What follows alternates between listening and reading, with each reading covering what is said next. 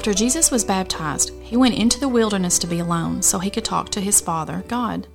He was ready to begin his ministry, and he needed to hear clearly what God wanted him to do. The wilderness was dry and barren. Jesus didn't have a comfy bed to sleep in, and it was dark at night. Wild animals were all around him. Jesus was without food for 40 days and 40 nights. Satan was also in the wilderness. He didn't want Jesus to obey God. He didn't want Jesus to save people or heal people or help people. So, Satan did what he has done ever since the very beginning when he was in the garden with Adam and Eve. He began to tempt Jesus by trying to deceive him. Satan said, "If you are God's son." Do you remember what God said when Jesus was baptized? "This is my son."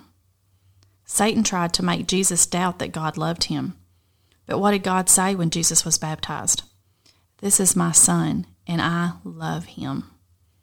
Then Satan tried to get Jesus to forget God's plan to save the world.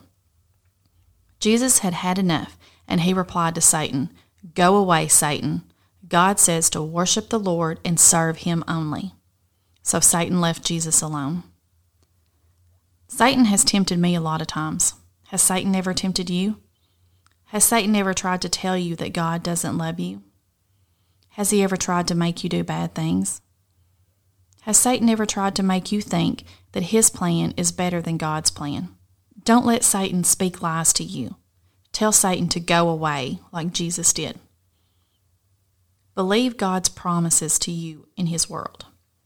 Romans 8:39 says, "Nothing will be able to separate us from the love of God." What does that mean? It means not one thing. Absolutely nothing.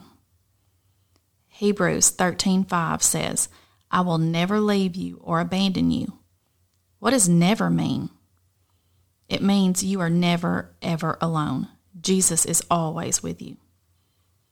Jeremiah 29:11 says, "For I know the plans I have for you, plans for your well-being, not for disaster, to give you a future and a hope." God's plan is always best.